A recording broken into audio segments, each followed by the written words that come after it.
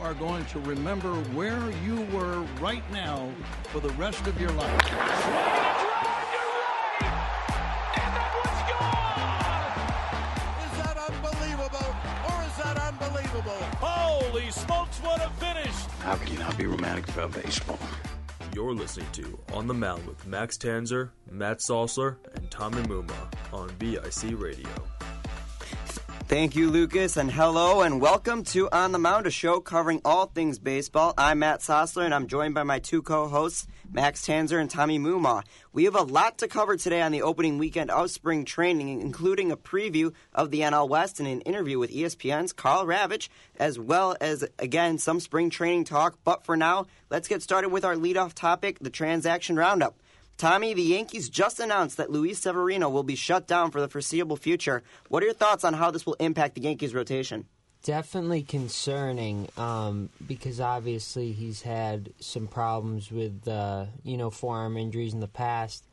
And he also had a loose body in his elbow, which is very concerning because, you start to think maybe Tommy John, because Brian Cashman said that he doesn't know at this point whether it's serious or he could be back in a few days. Aaron Boone says he's unsure of whether he'll be ready for the start of the season. Personally, I'm not sure that he will be ready, but I'm very hopeful at this point. But I don't know. I'm not feeling good about it, but I'm hoping. It's definitely not what you want to see, especially with Paxton going out, now Severino. That's two of the key guys in your rotation. Obviously, it makes it a little bit more worth it for Garrett Cole if it wasn't already, but I'd say it's not the best look in the world. You guys have some depth. You could throw Jordan Montgomery in there. Maybe Deivi Garcia is going to get an opportunity to step up big. Tommy, a question for you is, who do you see filling in now for Paxton being out, and that opens up another potential spot if Severino's out for more than a couple days? Well, you said I definitely think Jordan Montgomery will be in there. I would love to see Deivi Garcia, but I don't know if he's ready yet. I don't think he is either, yeah. Yeah, only a few starts in AAA, I think, last year, so I think he needs a little more time to develop. But one thing that looks really good right now is keeping Jay Happ. There's a lot of talk about trading him to possibly Milwaukee for Josh Hader, so that definitely helps out the Yankees right now. Yeah, one thing I also wanted to take a look at, you guys both hit on who's going to replace him and the potential possibilities in that regard. I just want to think, how do you think, because you're putting guys like Montgomery and Garcia in the starting rotation, possibly may have to go with an opener perhaps earlier in the season with Chad Green than you'd like?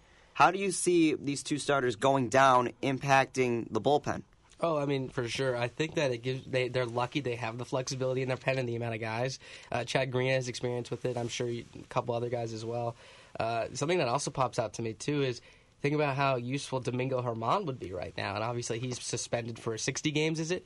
Yes. Yeah, so that's a big loss as well. But the good news for them is there's a potential chance if Severino is out that they're going to get him, Paxton, and Germán back in the middle of the season for a big boost. I think they just got to make it through May and June or whatever it may be when those guys come back.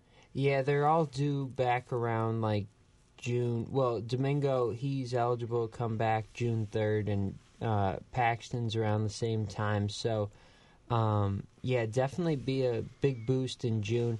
And I think they'll be fine. They'll be able to get through until then because Chad Green was fantastic last year. I think the Yankees won their first 10 games when they used the opener. So I'm more than fine with using that again. And like you said, we do have the flexibility to do it. And what's nice is you could throw it right after Cole because Cole, assuming that he is Garrett Cole from the last couple of years, will give you 7 or 8 innings per night. You're pretty confident with that. And then that rests your pen, and then you could throw the bullpen game the next day and then go with maybe Tanaka at that point, who will eat up some innings as well and keep you in the ball game too, as he's a great pitcher. But yeah, at this point, everyone needs to stay healthy. I think the Yankees showed last year that they're a good enough team where even if guys do get hurt, even in the rotation, they'll be able to push for that American League East division. The Red Sox falling off a little bit helps them out too, but it's not what you want to see. But it's better now than September, I guess, if you want to look at it from the bright side. Absolutely, I agree. Yeah, definitely a bright side to go through this now rather than in September. Obviously, you got spring training now, able to give these guys time to develop and time to rest. Now, shifting gears, this is not a complete show if we don't talk about the Houston Astros. And relief pitcher Francis Martes has been suspended for the entire season for a second positive PED test. It seems like the Astros can't escape anything right now. How do you think this will impact an already distracted team? Well, I don't think Martes was a extremely imperative piece to their outlook this season. However, it is pretty ironic given the fact that people want Bregman, Altuve, and so forth suspended for cheating, and then someone takes PEDs. And Rob Manfred, I was imagining he probably sees this report on his desk and is like, are you kidding me? Because he knows he's going to get so much grief from the entire Major League Baseball fan base for punishing this guy for taking PEDs and not the guys who cheated with the banging and the sign stealing and so forth, which a lot of players have come out and said that is worse than PEDs. But, it's not a good look for the Astros. It adds onto the pile. Lucky enough for them, after losing Cole, it's not a Verlander or a McCullers or someone like that getting suspended. So it could be worse for them. Or I shouldn't say that. It is pretty bad for them right now.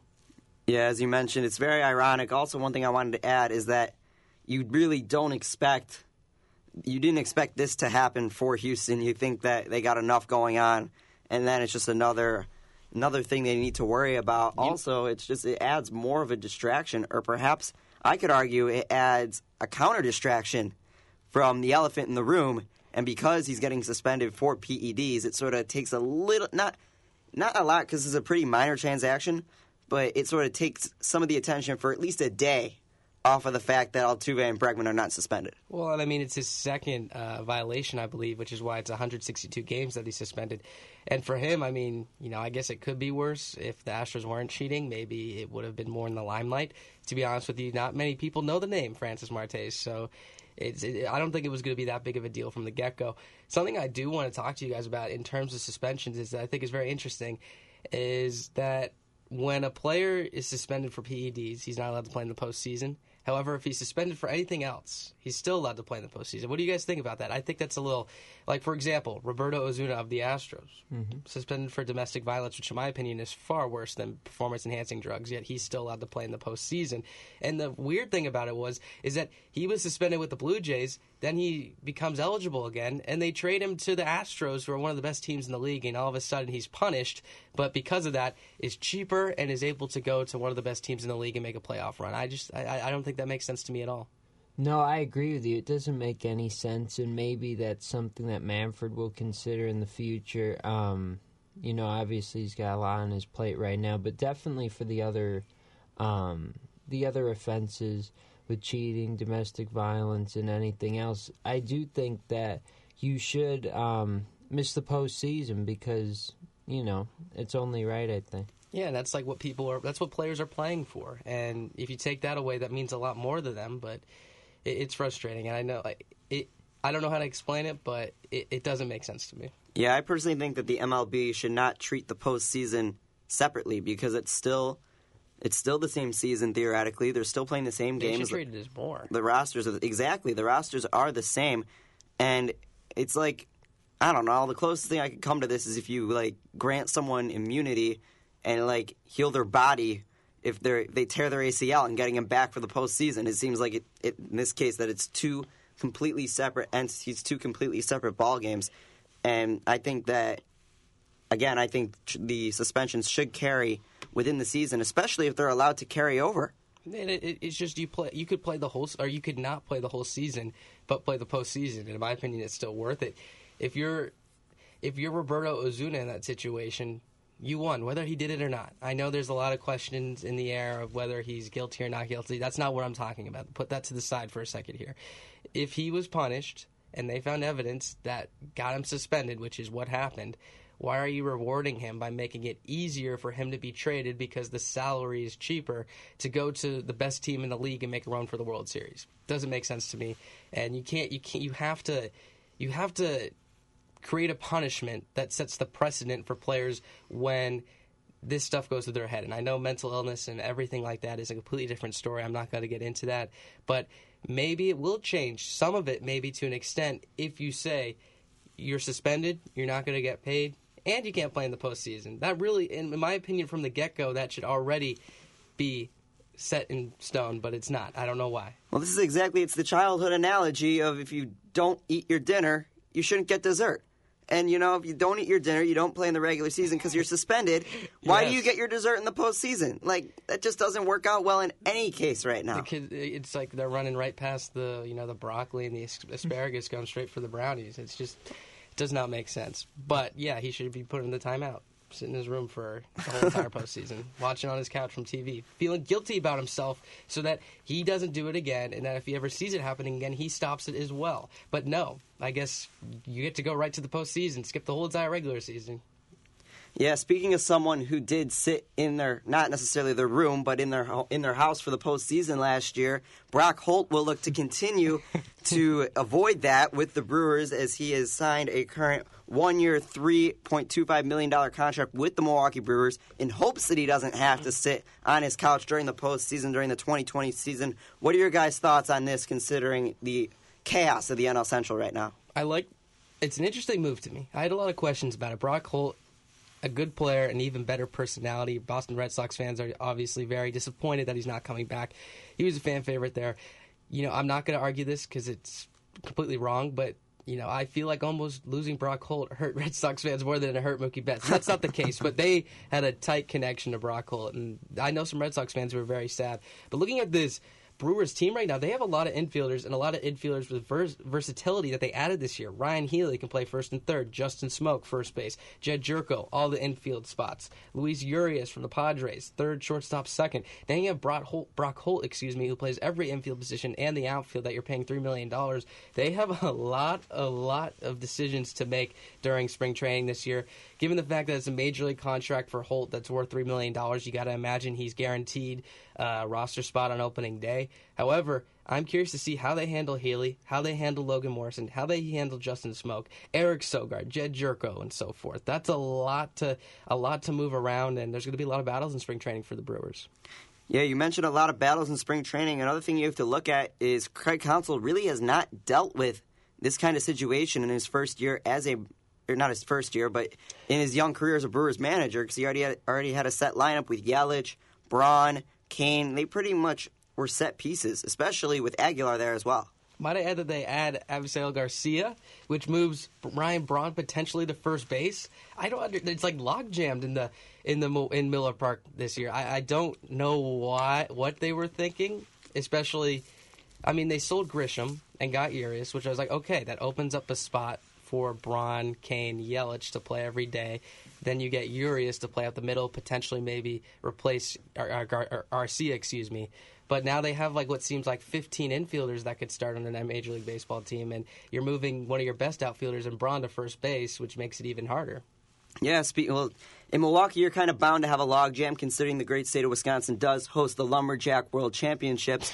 But speaking of this, you mentioned the additions of Holt and the logjammed outfield. And infield. And infield as well. The one thing that Milwaukee doesn't have to worry about is the rotation right now, and you also have to look at how many players they lost there. Do you think that the front office of Milwaukee was thinking about sacrificing some rotation pieces to potentially add a piece like Holt in the offseason? Well, I sure hope not, because that is their biggest hole right now, and it has been for the last few years or so. I mean, they made it to the championship series back in 2018, and the biggest issue for them was the fact that they could not rest Josh Hader. They didn't have anyone who could go deep, and they had to use Hader almost every day, it seemed like, and obviously he fatigued a little bit, and you can't rely on a guy that much. And Brandon Woodruff was very good for them last year, made the All-Star game, but got hurt. Used him in the wild card game, was absolutely dominant. But to be honest with you, I don't know if they could have made it far past the division series if they did win that wild card game, just because, look, the Nationals, one of the reasons why they were so successful in the postseason was because they were built for the postseason because of those starters that could go deep. Sanchez, even your four-starter, can go deep. Then you got Corbin, Strasburg, and Scherzer and so forth. They did not have a good pen. But as long as they had Hudson and Doolittle working well as a tandem, and they could have their starters go 7 innings per night or so forth, they would rest those other guys in the pen, rely on Hudson and Doolittle, move them around a little bit, as we saw in the World Series. They didn't have a defined closer. If you really look at it in the World Series, they had Hudson coming in the 7th and 8th, and then Doolittle closing. They would flip-flop that, and it worked for them because their starters could go deep. The Milwaukee Brewers are on the complete opposite end of that, and they needed to add to that if they wanted to compete, and it's not what it's looking like. Yeah, now switching a little bit, moving down I-94. This is sort of my wheelhouse right here. The Cubs have announced that Kris Bryant will be potentially leading off for the Chicago Cubs in the 2020 campaign. My personal thoughts on this, I think it's a phenomenal move. I am very concerned with his strikeout rate, though. That's something that you don't want in the leadoff spot. However, David Ross is pretty much just pulling the 3 and 4 hitters up to 1 and 2, which I think will provide a spark and make life a lot easier for the guys like Kyle Schwarber and Javier Baez by taking some pressure off of them, given that possibly the 1 and 2 hitters will do some damage. Maybe, Schwarber and Baez, who swing for the fences every single time, maybe a little less pressure on them. What are your guys' thoughts on this? Yeah, I like it. It's a very Joe Madden type move. I know he had Rizzo lead off a few times as well in the past. I'm looking at it right now. Bryant's only led off a game 7 times, and he's 2 for 6. So that's a small sample size. You never know. But the Cubs had a league-worst 294 on-base percentage from the leadoff spot and a 77 WRC+, which is well below average, as 100 is the average. And so it's a good move. He's mixing things up a little bit. And Kris Bryant, maybe that could be a spark for them this season, especially with all the drama. By the way, talking about Bryant, did you see his press conference last week? That was amazing. I fell in love with Kris Bryant. There's been all this drama, and he's talking to Chicago about how, don't listen to the media, listen to me. I'm here to stay. I love it here. And that made me have so much more respect for him. And if I'm a Cubs fan right now, I want to keep Kris Bryant. Absolutely. That's definitely what you want to hear from one of your star players. And touching on him leading off, I definitely like it. The Yankees have kind of toyed with that idea. They've had Aaron Judge lead off a couple times. And I think a couple years ago, Jose Bautista was leading off. And, yeah, it's definitely a good move. And it shows that David Ross, the new manager, has confidence in one of his former teammates, wants to lead him off. They're not afraid to mix things up early on. Definitely like the move for the Cubs. Yeah, going off of that, I think it's a phenomenal move.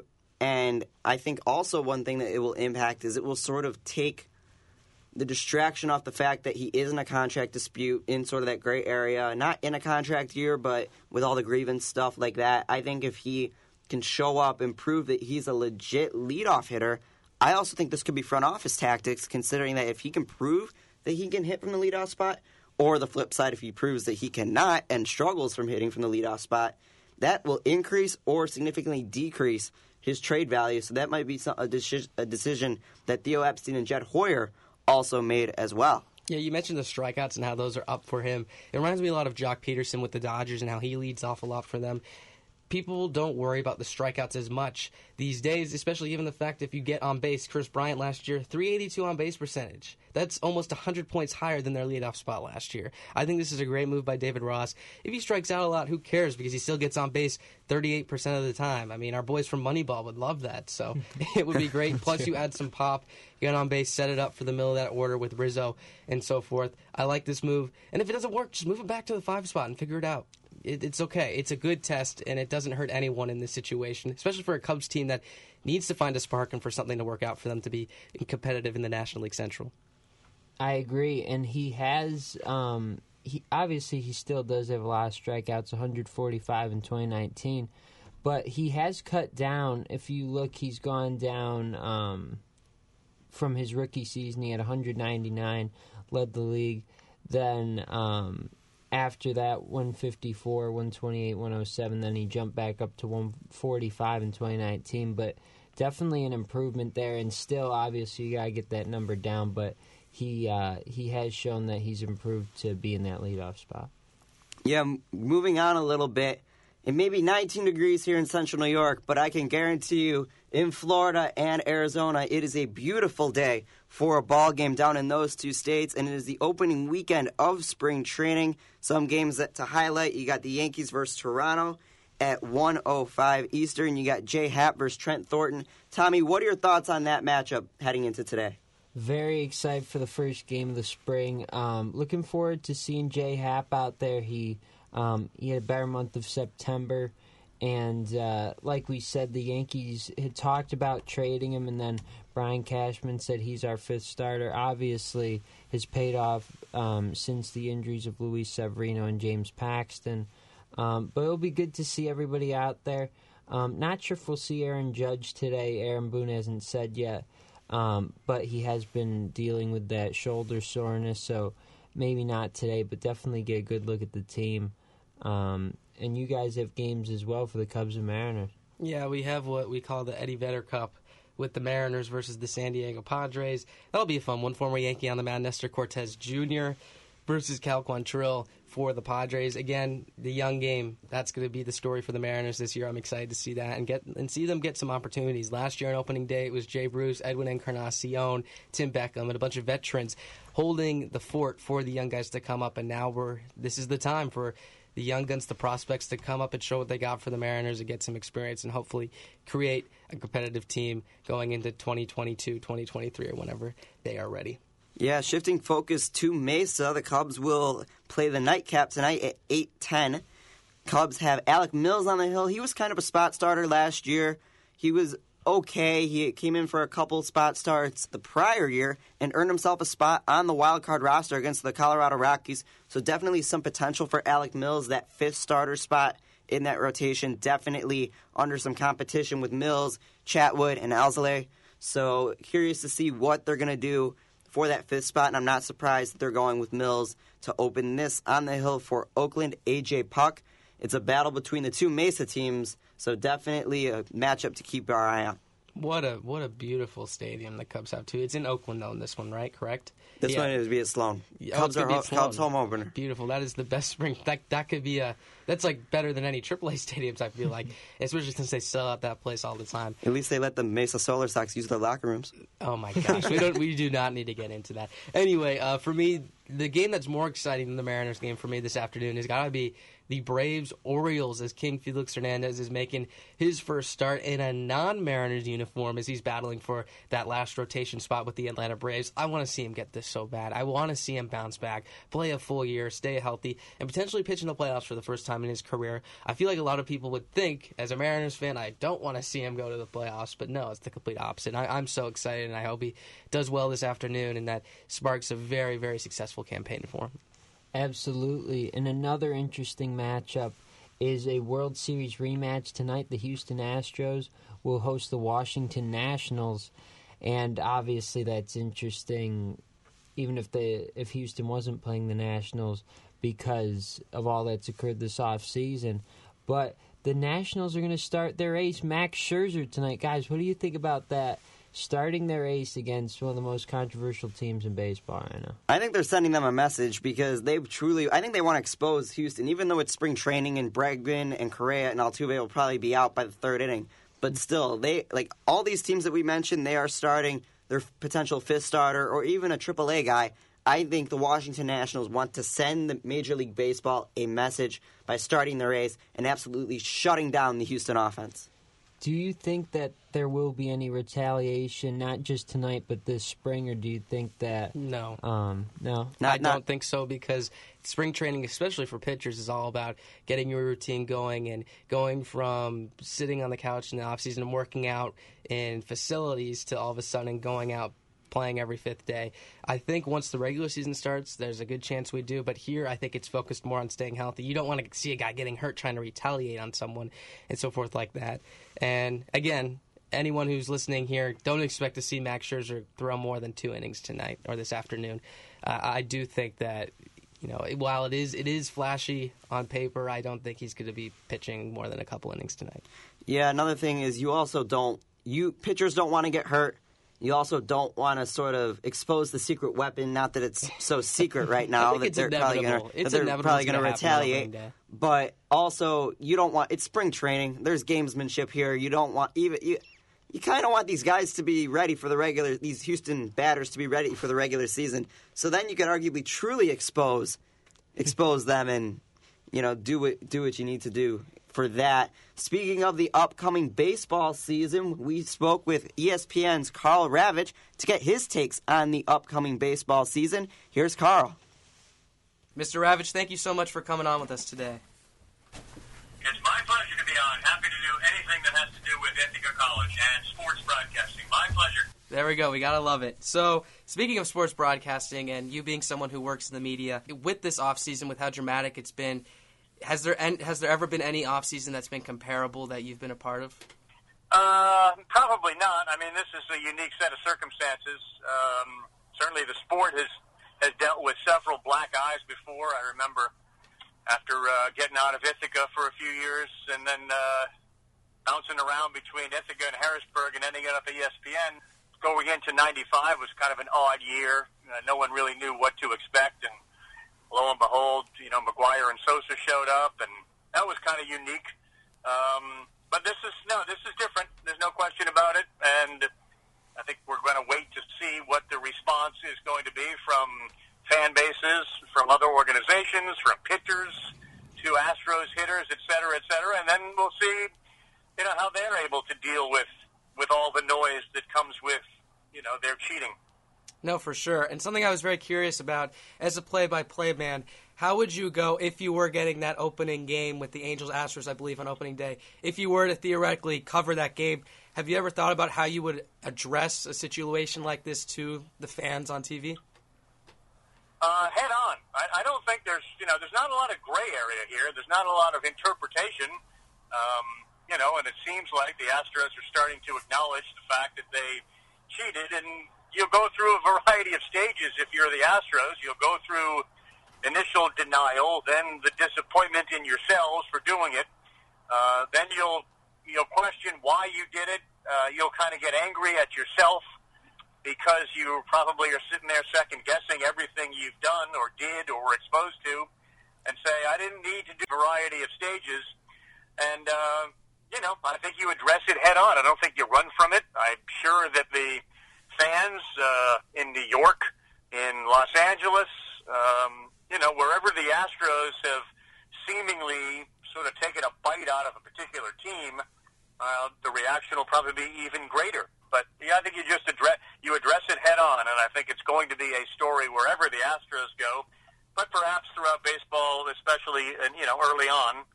And I'm sure it'll raise a couple of skeptical eyebrows about whether the commissioner's edicts will be followed, or teams will try to figure out different ways to manipulate, cheat the system to better themselves. So I'm sure, baseball has been on shaky footing before when it comes to fans' trust in the integrity of the game, and they're finding themselves, we are as a sport, challenged again. Now, Mr. Ravitch, when all of this broke, I went back to an interview that you conducted at the 2018 winter meetings between Aaron Boone, Alex Cora, and A.J. Hinch. And, they were all praising each other about their managerial styles. And, a lot of people from New York, obviously, and around the league think that the Yankees were cheated out of chances at championships by Houston and Boston. Where do you think those relationships stand today? Well, having spoken to two of those three, and kind of just haven't really gotten around to the third one, I would describe them as fractured. I would describe them as, and certainly in the case of Aaron Boone, when you look at A.J. Hinch and Alex Cora, Aaron Boone didn't do anything wrong. And if the Yankees have done anything wrong and that comes out, then he'll be in the same boat as the other guys. But Aaron didn't do anything wrong. So, I worked with both Aaron and Alex, and there's a significant bordering on, brotherly love, if you would, between Aaron and Alex. And that's when somebody who you really like, if not love, disappoints you, you're crestfallen, you're heartbroken. So I think for Aaron to look at A.J. Hinch, who I know liked and respected at one point, he's going to have to, A.J., rebuild that relationship. Alex is going to have to rebuild that relationship if he's interested in maintaining it. So, the one guy who is sort of scorned here is Aaron, because the other two, when they were with the Astros, obviously were involved. You trust, especially guys you like, and trust before this to do the right thing. And that wasn't what happened. Neither of those guys ended up doing the right thing. So you lose a lot of faith in those individuals, and I think the relationship has the relationships have a long way to go to get back to where they once were. Could you see either of those two managing ever again in the future? Without knowing the results of the Red Sox investigation, personally, I think they're going to find very little relative to the Houston situation. I can certainly see both of them managing again. In the case of Hinch, he seems to have, at least during the process, kind of taken the position that he wasn't in favor of it. He obviously didn't do near enough to stop it, but he wasn't in favor of it. And breaking TV monitors, at least, is a symbol or an example of somebody who doesn't like what's going on. So I think both of those guys, and I've heard so many people in the last 72 hours talk about they're good guys. That's kind of mixing two different stories. They're good guys is one thing and should be put on a shelf. Two of them were involved in a cheating scandal. The third one wasn't. I think those two will be able to, because prior to their cheating, were very well respected. And I was with the Red Sox a couple of days after Cora was fired. The front office and the executives there are devastated.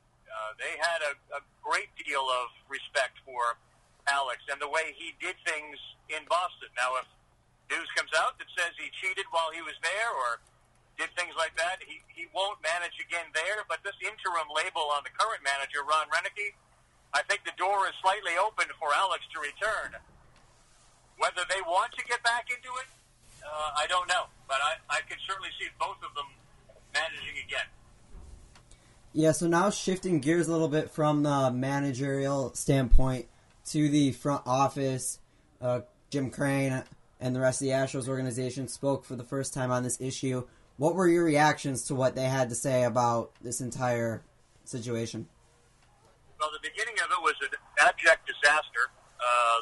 The statements that the players, Bregman and Altuve, read, and then Mr. Crane's inability to articulate any type of contrition and suggest that 2017 cheating didn't have any impact on the game. And then when he was asked about the comment he just made, he said, "I never said that," when he literally had said it 15 seconds before, was terrible.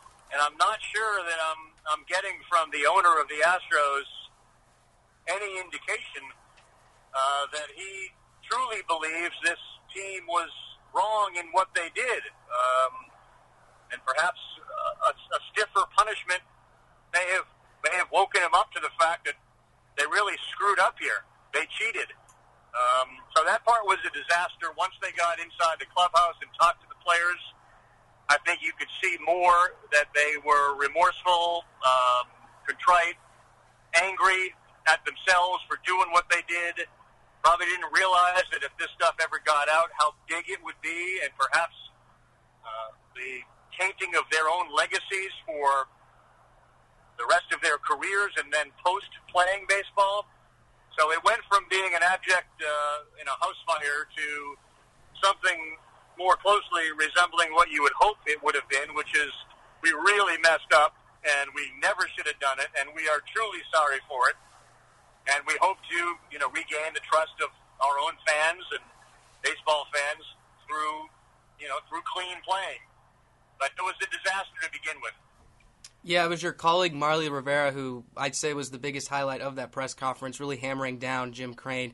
Could you tell me what your first reaction was when you heard that question and knowing that that's your own colleague that you're working with who really, was speaking what everyone thought at that press conference and was watching at home felt like? Yeah. Marley's fantastic at what she does, and for any aspiring broadcaster, the most important thing I would tell anybody, and I've told people who work with me and those that are young in the business, the best thing you can do is listen to what is being said. She listened very closely to what Jim Crane said, allowed it to kind of move around her brain and realized he was clearly out of his element in what he said. It was almost as if he wasn't thinking, he was just speaking. So she did a great job. The question needed to be asked. Of course, he wouldn't cheat or continue to cheat if it wasn't having some positive result or impact. So what he said made no sense, and you needed to follow up with a question like that, and I'm glad she did. So turning gears from the Astros drama now to your career, something I was very interested in was what it's like to work with a colleague, for example, Aaron Boone on the air, and then he becomes a manager. Does that relationship change at all between you guys? And if so, how is it when you're interviewing him, getting information from him, and so forth? Yeah, I think it changes a little bit. He went from being on our team at ESPN to being on the Yankees team. And obviously he's got things, information, player condition, health, injury, etc. he needs to be somewhat protective of. When he's working for us, he hopefully is an open book, and you can ask any question you want, and you're going to get an honest answer. When you're asking him about a particular player who might be in a slump, he may be a little reluctant to exactly divulge what it is that's causing that slump, other than to say, he's tired, he's a little banged up, when in fact somebody has something else that's far more serious that they don't want to let other teams know about. But by the same token, the relationship allows you to have certain, I think, accesses that you wouldn't otherwise have, and to continue to talk to these guys, text with these guys. That relationship, that friendship is based on trust. It's based on things that you need to have at a foundation level for the relationship to continue, and know that you're not going to put the other person in an uncompromising position, but by the same token, have the respect to recognize that if a question needs to be asked, the question is going to be asked. We would be remiss on our end, just because we worked with them and have a relationship with them, not to ask whatever question needs to be asked in that certain situation. So I think in the end, it probably works as a benefit because of the trust that you have in each other. And in fact, whether it's Boone or Cora or Dusty Baker or Buck Showalter, I mean, the list of guys that I've worked with and sat next to who have gone on to manage Francona is so long and so extensive that relationship at ESPN has to be nurtured and literally rooted in trust, so that when they are on the other side, they trust me to do the job that I'm doing, and not to have axe to grind, and not to look for any type of special consideration or treatment from them. Now, talking more about your career, you've obviously had the opportunity to cover a lot of big moments, from the winter meetings, the trade deadline, postseason games, all-star games, and home run derbies, opening days. Is there a particular moment that stands out to you that was your favorite to cover? Well, it's odd. I mean, my favorite event is the Little League World Series. But I would say that probably the most significant event that I covered was years ago when I was covering PGA Tour for us, and I was with Tiger Woods, and he won the British Open at St. Andrews. And when he won the British Open, he then at that point had held all four of the major trophies at once, and I think it was the first time since Bobby Jones did that.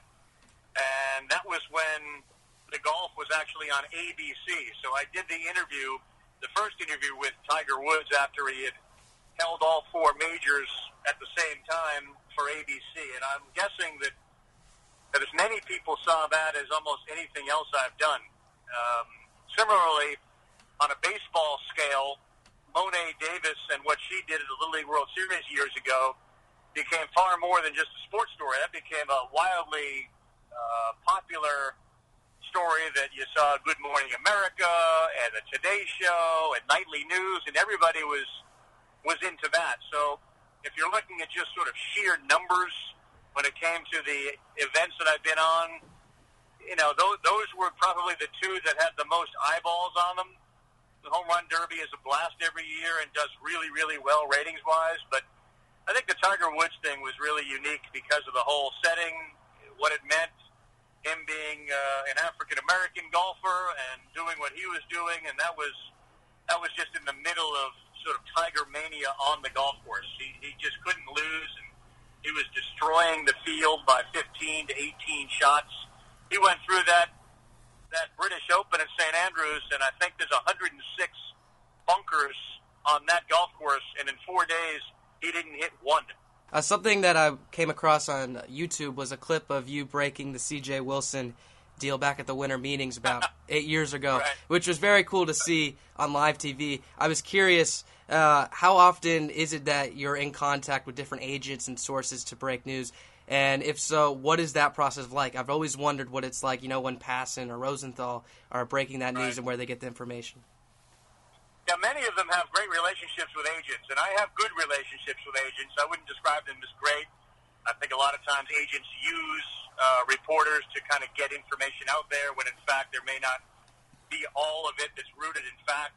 That story was interesting because while we were at those meetings, I was actually going to the gym one morning, and there was this guy sitting outside on a bench, and it turns out he was the agent for C.J. Wilson. He wasn't a very well-known agent, but we struck up a conversation, and obviously C.J. was one of the big free agents at the time, and we kept talking and texting and communicating, and, for whatever reason, he again, developed a trust in me. I didn't betray that during the course of those meetings and ever say, here's what C.J. Wilson is looking for. I just kind of sat on it, and we were communicating throughout. And as soon as I saw his phone number, light up on the phone, I assumed that it had to be significant news because the agent knew we were on television. So we're on TV, my phone lights up, and that was just one of those calculated risks. Why the hell not? Let's answer the phone. What's he going to say? He's going to tell me something, and as long as he knows we're live on television, we're either going to get the news that there's an agreement or C.J. Wilson's going home without a contract right now. We're going to keep working. So that was kind of a calculated risk. There was another example, I think, when Enrique Rojas, who is a good baseball reporter for us on ESPN Deportes and otherwise, I think tweeted something out. And again, my faith in Enrique, my trust in Enrique kind of went with just that tweet live on a Baseball Tonight that turned out to be accurate. So they're calculated risks. They're risks, but they're calculated. Yeah, so sort of shifting from past baseball now sort of into the future, the MLB released new rules earlier this week, specifically about the 3-batter rule for pitchers, among the roster size changes. What are your thoughts on those specific rules? Well, I'm in favor of anything that increases urgency in the game, and we can get to the 3-batter minimum in a minute, but I'm more focused on the playoffs and expanding those and having more elimination games and getting more teams in and keeping more fan bases interested. I'm not generally in favor of rules that impact the strategy that's involved. I think you're diving into where managers make a living. So I'm not hugely in favor of anything that changes that shifts. I would leave shifts alone because that's what teams want to do defensively, and I don't believe we should be dictating what they do defensively. By the same token, I've kind of died on the hill that every Major League Baseball game should be 7 innings long. And I say that because I do think it increases urgency in the game. And I think if you were to come down from the moon and had never seen the game of baseball before, but you were kind of constrained in the idea that you needed to have a batter, a bat, 4 balls, 3 strikes. I don't think anybody would make the regulation game 9 innings long and take 3 hours. I think given the society we live in, they would in fact invent a game that lasts roughly 2 hours, an hour and a half to 2 hours, 7 innings. Innings 4, 5, and 6 become way more important, at least as they feel, relative to 4, 5, and 6 doing a 9-inning game. So I'm always about increasing urgency. I think we should have 2 81-game seasons so that a team that may not be great for a full season, a 162, because they don't have or aren't willing to spend the money that other teams are, you can keep the Pirates involved in a race. You can keep the Royals involved in a race if they have a good half. So those are things that I would really focus on, and I'm somewhat kind of a minority voice on those things, but that's the direction I would go in. Yeah, so sort of making it similar to how the minor leagues do it nowadays. Now, another thing, you mentioned the postseason expansion. From your perspective, how do you think that'll impact the television deals and stuff like that?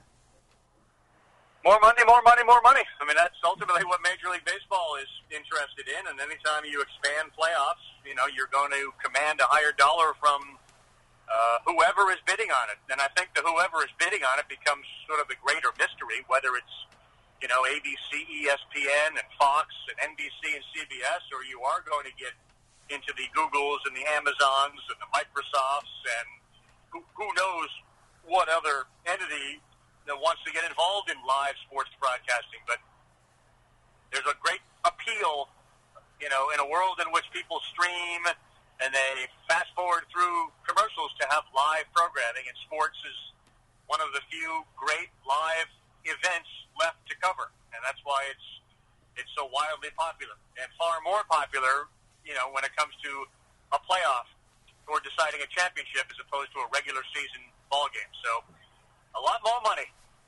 For sure. And then talking about Ithaca College a little bit, as I'm sure you know, Tim LeCastro had a great year with the Diamondbacks. Have you been able to talk to him yet, even broadcast some of his games? And if not, are you excited to? Do you plan on getting in contact with him anytime soon? I have not done a game with him yet, and of course, anytime that I get a chance to see a Bomber, I know George Valicente just shut it down a couple of years ago, and that was a great moment for Ithaca and a great moment for him, and I hope he gets the chance to enjoy his retirement. But yeah, I'm a very, very big fan of the college baseball game, and fortunate enough to do the College World Series. So whether it's Division III and a partiality to Ithaca, or it's any other college game, I'm all in on it, and I can't wait to see Tim at the major league level and have some great conversations about what it's like to hit the ball over the wall at South Hill. Yes, you mentioned South Hill and a lot of things Ithaca. What were some of your experiences like on the South Hill as an Ithaca student? Well, I was lucky enough to do at least back then it was called the Gridiron Report. I don't know if it still exists. It still is.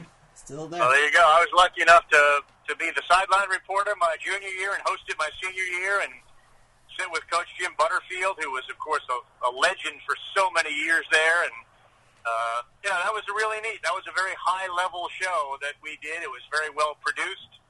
In fact, the guy that produced that is now producing Celtics games in Boston and has done that for years. His name is Paul Lucy. Wow. Like every other class of graduates, you always look back and assume that you guys did it better than everybody else. We felt pretty good about the way we did things, and I hope you guys eventually feel great about the way you did things. But it was a real high-level, well-produced show, which certainly made me a lot more marketable when I was coming out of Ithaca. And talking about Bombers football, what do you think of bringing Corsica to a big stage this year at MetLife Stadium? I never thought it would be as big a success as it was. I think it exceeded certainly my expectations and was a tremendous source of pride for anybody that went to Ithaca or Cortland. I bump into people all the time. A lot more folks from Cortland that I never would have known about. They have a really good athletic phys ed program, and I keep bumping into them, whether it's on the college basketball court or the college baseball or the major leagues. It exceeded my expectations, boys. I never thought it would be what it was, and it's a tribute to the alumni of both those schools and the foresight of somebody to come up with that idea. Yeah, I remember opening day last year, I was listening to the ESPN cast with Yankees-Orioles. I remember right after commercial break, you brought up Ithaca, and that was when I had just accepted, which was super cool to hear. I'm just curious, is there anyone you stay in contact with from Ithaca, any colleagues that you still stay with in touch today that are in the broadcasting industry? Well, you'd be shocked at how many, when we go do the home run derby, I'll give you just some names. Mark Gross oversees our Major League Baseball coverage, Ithaca guy. Phil Orleans oversees the home run derby, Ithaca College guy. Scott Matthews produces the home run derby, Ithaca College guy. I call the home run derby, Ithaca College guy. There are a tremendous number of folks from Ithaca that are at ESPN, and they're all over the place. But the home run derby alone has those four significant figures, all Ithaca graduates that are involved in it, and that is incredibly unique. I wish Ithaca took more advantage of it, but the entire home run derby is rooted in Ithaca College. Yeah, that's very interesting. That's something I haven't even realized, and I watch the home run derby every single year. Now, shifting our focus from Ithaca to the upcoming baseball season, what are your predictions for the 2020 MLB season? My predictions are that it's going to be a Dodger-Yankee sort of celebration for much of it. I'm not necessarily sure that there's a team that can compete with either of those two. And if somebody were to offer me the field or the Dodgers and or Yankees to get to the World Series, I would take the Dodgers and or Yankees to get to the World Series over the field. That's how strongly I feel about both of those teams now and their ability to make any decision or trade or transaction they need to make sure that all the work they've done here to get to where they are will be rewarded with a trip to the World Series. Great. Mr. Ravitch, we thank you so much for joining us today. We wish you the best of luck this season, and we'll be listening. Thanks, boys. Go Bombers. Go Bombers. That was Carl Ravitch right there, and he mentioned in his baseball prediction that it will be a Dodger-Yankee celebration of baseball. Speaking of the LA Dodgers, we're now going to very briefly break down the NL West, which is pretty one-sided at this point, you know. I don't know who has the Dodgers in last out of the three of us, but we'll have to figure that out later.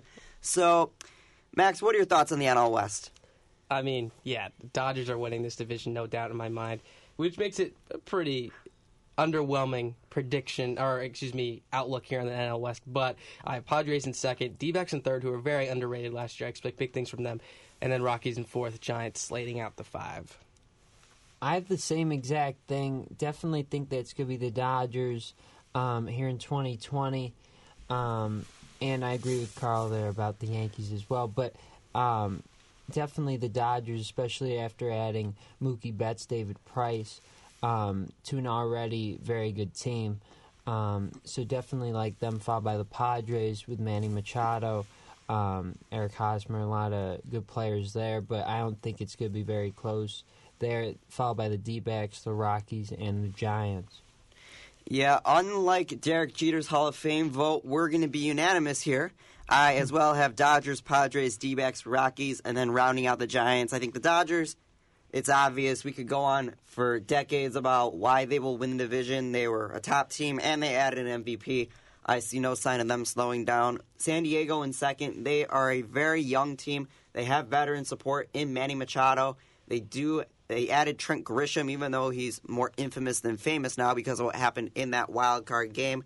They also have Will Myers, who's been pretty good. Jurickson Profar, veteran support there, as well as Eric Hosmer, and arguably the best closer in the ballgame in Kirby Yates.